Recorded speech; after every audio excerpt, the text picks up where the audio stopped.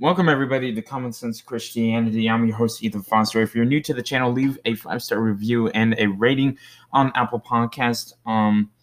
And email me on commonsensechristianitypodcast@gmail.com if you have any questions. My, ladies and gentlemen, do we have a very stupid episode for you today? Plenty of stupidity to talk about. I have been trying for the past little while now to keep my anger down in terms of the ignorance of and arrogance of other people. Well, arrogance. Let's say that. I do not mind ignorance. I do mind arrogance. Especially when you do not know something. And when you pretend to know something that you really do not. That you do not try to understand. And you just spew out bunches of stupidity trying to prove a point. The angriest I get is with the LDS. Not even as a church, but on an individual level, which is literally the opposite of what I usually say.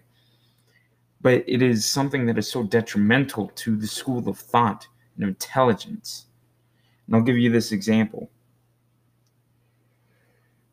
I have a group chat amongst my friends, and will not say the names of these friends for their own privacy. But I will read you what he said. I've decided to stay out of this, but one of my friends who is a Christian decided to stir the pot and get into the argument with two other people, which are of the LDS faith. And one kid says something about the Bible, saying not to take it out the ass, a direct quote. And then my friend who's a Christian responds and says something about the stages of heaven. And then I say, because the argument we were discussing is hanging out on Sunday, which is the Sabbath. I said, the Bible also says the Sabbath is on Saturday. And you ain't going to listen to that one, are you? And he says, in what verse? Oh, how convenient. Notice that he doesn't need to quote the verse. I'm taking it up the ass for some reason. He doesn't need to quote the verse, but I do. Something that's a very, very easy and non-debated biblical concept. I mean, the Sabbath on a Saturday? Is that really what we're going to argue about? But see, the Mormons change things because they act like reality goes around them, goes around their church. And they bend it. Everybody up here thinks, oh, the seventh day is on a Sunday. It's not. Saturday has always been the seventh day, especially in the Bible. He says, and does it say that in the original Bible? Because that might be a translation mistake. Okay, so he just makes up conveniently some translation mistake that is in the Bible, even though his own LDS Bible is not the original Bible, but it contains the Joseph Smith translation, which is not the original Bible. But, oh, very convenient. And I said, you really going to play that game, buddy? He said, just asking.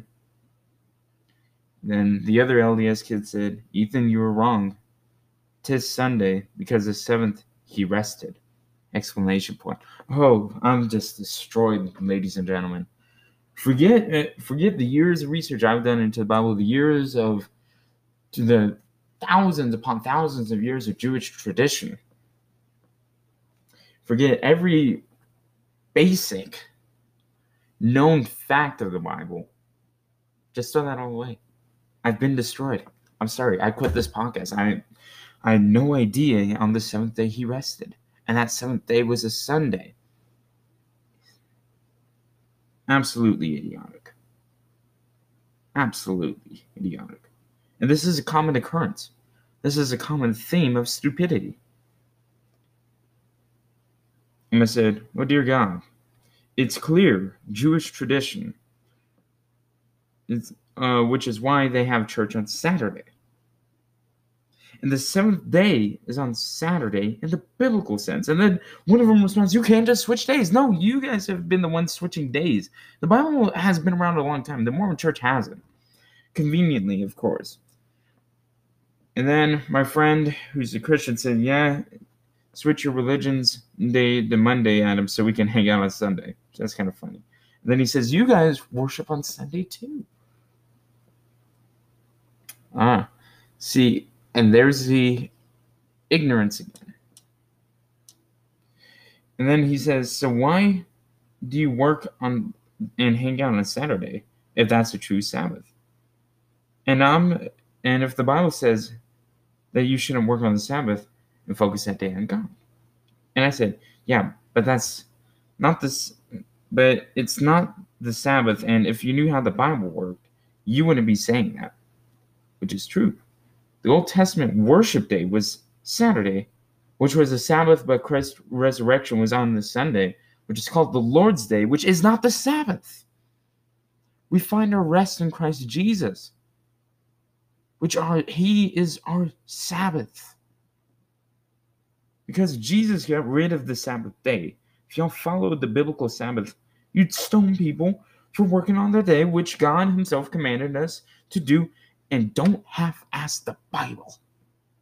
I'm sorry for the strong language, ladies and gentlemen, but sometimes it's the only way to communicate these concepts to people. Stop playing games. Stop playing games with God's word. It's atrocious. And it leads many people astray. Stop playing these games. And then one of the Mormons said, but Jesus, it better than Saturday, so it's on Sunday. Really? Like, that made any sense. And then he gets on to me later in the chat for not responding to that. I didn't even know what he meant, and I still don't. And he says, if God commanded it, why don't we do it? And so he totally just goes right over what I said. Because he got rid of the Sabbath day at the death of Christ. The whole New Testament is about getting rid of the old covenant and the old laws and replacing it with the new one of Jesus Christ. And then one of the Mormons says, exactly, the old covenant said it was on Saturday, but they changed it. Yeah, they changed it by getting rid of it. Strange concept, huh? It's convenient. They don't stone the people. We'll keep the day, but man, these punishments that God says, we'll ignore those. Because that sounds about right, doesn't it, ladies and gentlemen? And then another Mormon says, but Jesus taught a lot of stuff that you guys don't do, like keeping the Sabbath day holy. Again, missing the point. And you guys think Jesus is God. So didn't God command is do everything Jesus taught? So he creates a circular logic that's incorrect. I said his name, and then that was Exodus 20, where God says keep the Sabbath day holy, which is Old Covenant. I encourage you to read what Jesus said about the Sabbath and also read what Paul said about it. And I said, you continue missing the point. He said, I'm just asking questions. No, you're not, you belligerent ignoramus. You're not. Because if you were asking questions, you would be trying to learn. And I wouldn't do a whole podcast episode dedicated to your belligerent stupidity. If you were just asking questions, you would learn and change your mind. But you're not. I ask questions, and I've changed my mind. I'm an arrogant guy that admits his ignorance. And once he fills the ignorant gaps in his mind, he changes his mind if he realizes that he was wrong. But you don't do that, my friend. He says, I just don't think why you guys, I just don't understand, I should say, why you guys think that you don't have to follow and do everything Jesus taught to get to heaven if you guys think Jesus is God. Who said that? No one said it. He made it up. Just completely. And why is it, and this is the fault of the Christian community, why is it that we say that our goal is to get to heaven? No, our goal is to grow the kingdom of God here on earth. The goal isn't to get to heaven, that's the reward. That's the salvation aspect. But us joining the kingdom of God means we are working in God's kingdom here on earth. I said, it's fine to ask questions with more substance. I said, that's fine, but ask ones with more substance, because the question is an empty one. The old law was wiped away, which includes the traditions of the Sabbath. I never said that you're just making stuff up at this point. And then the other Mormon says, see, but you never responded to me. He didn't say anything of substance. It was all random talk that I still don't get what he was saying. By the way, an open invitation for these two to come on the podcast. They won't do it. They won't do it because they know I will show them up. And I don't want to be cocky here, but I have the Bible. And I know what's in it. So when they start to talk about the Bible and state it incorrectly, I know what's in here to prove it wrong. And then I said, Jesus called himself I am, which is God's eternal name, which is why we believe he is God, because he said he was. And this kid says something that I feel almost blasphemous, but we'll go with it. He says, I am. He could have said, I am the Son of God. I need the context of that statement. I said, John chapter 8, have fun with it. And my Christian friend made some hype jokes to him, which was very immature of him. I sent links to talking about Jesus being God. In fact, for you guys that don't think that Jesus claimed to be God, I'll read some to you. John 10:30, I and the Father are one. John 1:14, and the Word became flesh and dwelt among us, and we have seen his glory. The glory is the only Son from the Father, full of grace and truth. And if you read the context of John chapter 1, verse 14, you read John chapter 1, verse 1 through 3, that talks about the Word being God. John chapter 8, verse 58, Jesus said to them, truly, truly, I say to you, before Abraham was, I am. Claimed to eternality and claiming to be the Almighty Yahweh. Isaiah 9:6, for unto us a child is born, for unto us a son is given, to the government shall be upon his shoulder, and his name shall be called Wonderful Counselor, Mighty God, Everlasting Father, Prince of Peace. John chapter 1, verse 1, in the beginning was the Word, and the Word was with God, and the Word was God. 1 Corinthians 8:6, yet for us there is one God, the Father, to whom all things and for whom we exist, and one Lord Jesus Christ, and through whom are all things and through whom we exist, connecting them to be the same in essence. John 1, verse 3, all things were made through him, and without him was not anything made that was made. Who is the maker? Oh, was it God? So if Jesus was making things, and he's the only guy to make things, but God was making things, what does that mean? Oh, but I'm crazy. John 20:28, Thomas answered him, my Lord and my God, when he was seeing the resurrected Christ, brothers and sisters. John 10:30, John 10:30 through 33, I and the Father are one. The Jews picked up stones again to stone him. Jesus answered them, I've shown you many good works from the Father. For which of them are you going to stone me? The Jews answered him, it is not for a good work that we are going to stone you, but for blasphemy, because you, being a mere man, make yourself God. I have many more I could say to you, but I'm not going to, because there's no point. My point is proven. He talks about the doctrines of grace. I won't get to it. It's a waste of my breath. Continues to argue over semantical arguments. Waste of my breath.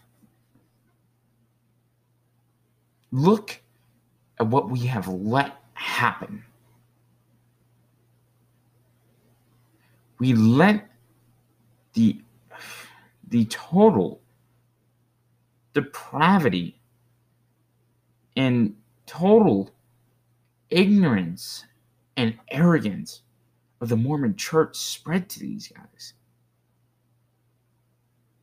We have failed to reach out. It's very, very simple to defend the deity of Christ. Very, very easy. is a hard concept to understand, but in terms of the proof from the biblical side and viewpoint on who Jesus was, it is very simple. He was God incarnate. Very easy. One of the easiest things I could pull out of the Bible. Again, not being cocky, it just is. There is overwhelming evidence for it. So why do we keep hearing these objections of people claiming to be Christian saying something that's stupid? Saying something that's stupid.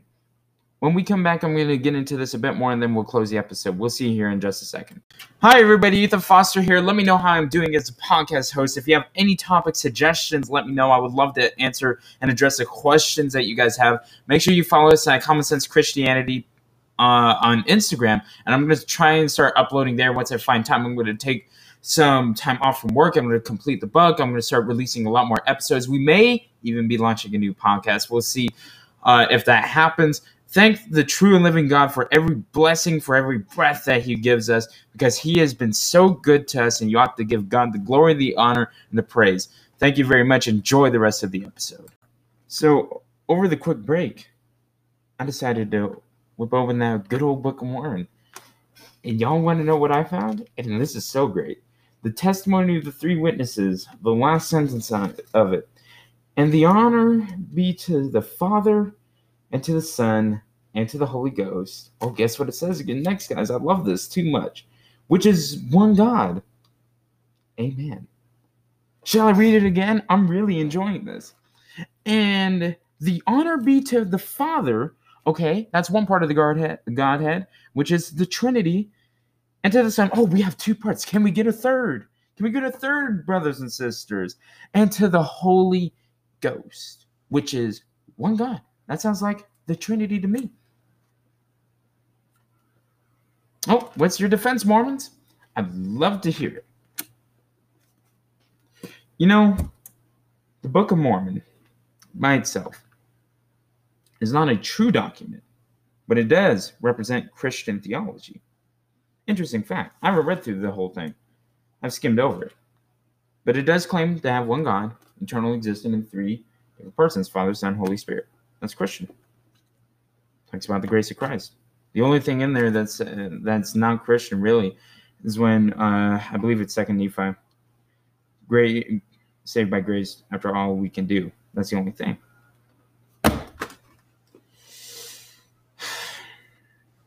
So, my friends, what do you have to say to that? What do you have to say to that? Do you have no argument against that? Because if Jesus wasn't God, then your Book of Mormon's lying. I would love to hear the apologetical explanation of the New Testament, the Restored Testament, the book that is comparable to that of the Bible. The Book of Mormon is a volume of Holy Scripture comparable to the Bible. It's a record of God's dealings with the ancient inhabitants of the Americas and contains the fullness of the everlasting gospel. The book was written by many ancient prophets. Oh, any historical documents of them? No. By the spirit of the prophecy and revelation. Oh, lovely. Their words written on gold plates were quoted and abridged by the prophet historian named Mormon. The record gives an account of two great civilizations, one from Jerusalem in 600 BC, and afterwards separated into two nations known as the Nephites and the Lamanites, and the other came much earlier when the Lord confounded the tongues in the Tower of Babel. This group is known as the Jaredites. After thousands of years, all were destroyed except the Lamanites. Very convenient. And they are among the ancestors of the American Indians. Again, you can genetically trace that, can't you, brothers and sisters? And yet we haven't been able to pull jack crap. Nothing. Not a trace connecting them to Israel. But people believe it anyways. We have a lot of work to do, my friends. The ministry, right now, I am going to stop BSing. I'm going to stop. I am going to be more loving. I have to work on it. But I am going to be straightforward. I don't care the hate that I'm going to get. I don't care. Christ has already overcome the world. I take great faith in that. But it is ridiculous how I keep seeing people fall for this. Every single day, putting their faith in something that can't even stand firm for itself and leads people astray. We will see you here next time. I'm Ethan Foster. This is Common Sense Christianity.